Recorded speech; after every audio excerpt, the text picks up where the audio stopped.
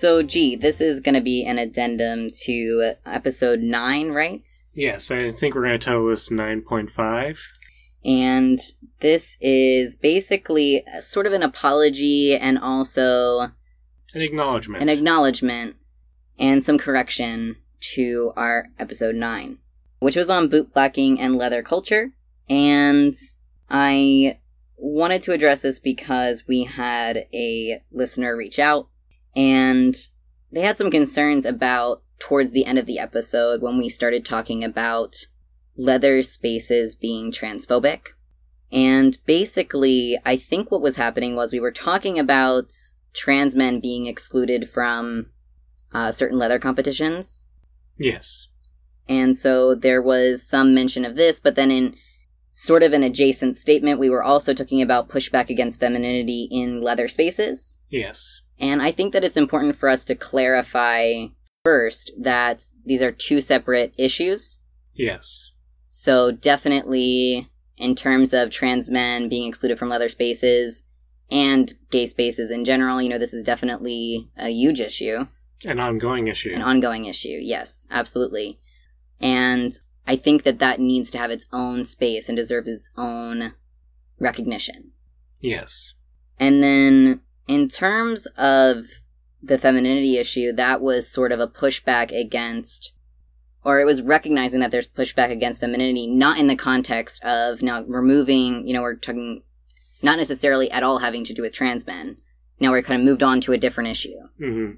So this podcast is a conversation, and conversations can get messy. I think what was happening here was that I disagree with you on one front, that I thought that there was a lot more pushback against femininity in the leather culture, and I agreed with you on the other front. However, when I agreed with you on the other front, I did not use the best language. I used male instead of saying cishet. Cis men. Cis men, because they are not heterosexual. And this is conversations, they get messy. Yeah. And that my agreement with you is also sandwiched by the femininity. Right. Which is what caused I assume what caused this listener to feel like we somewhat conflated the two things. Yes. So I'd like to apologize for misspeaking. This isn't the first time that we've had a little bit of trouble with that on this podcast. You can look to our earlier little note where we decided to use the word polyamorous instead of poly while we're talking about polyamorous issues in the podcast.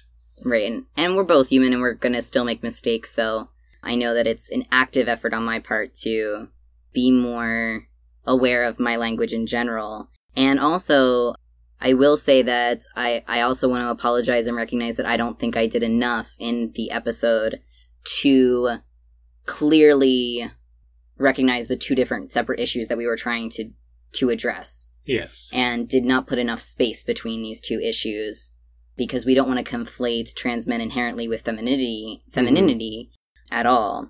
And I think that, we are both trans, and so this issue also is really important to us. Yes. And so we want to recognize that this topic can get messy, and I don't know. I don't really want to say, because intentions don't really matter.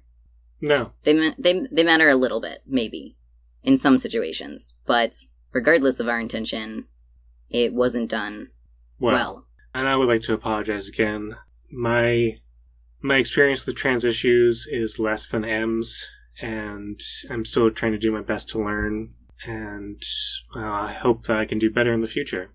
I think we can all do better in the future, and I hope that I can keep, learning and growing as well. And also, I want to say, if anybody's listening to this and has other concerns or other feedback, we are definitely open to addressing anything in our podcast and hearing about these things. Yes. So thank you for listening, and don't be afraid to love.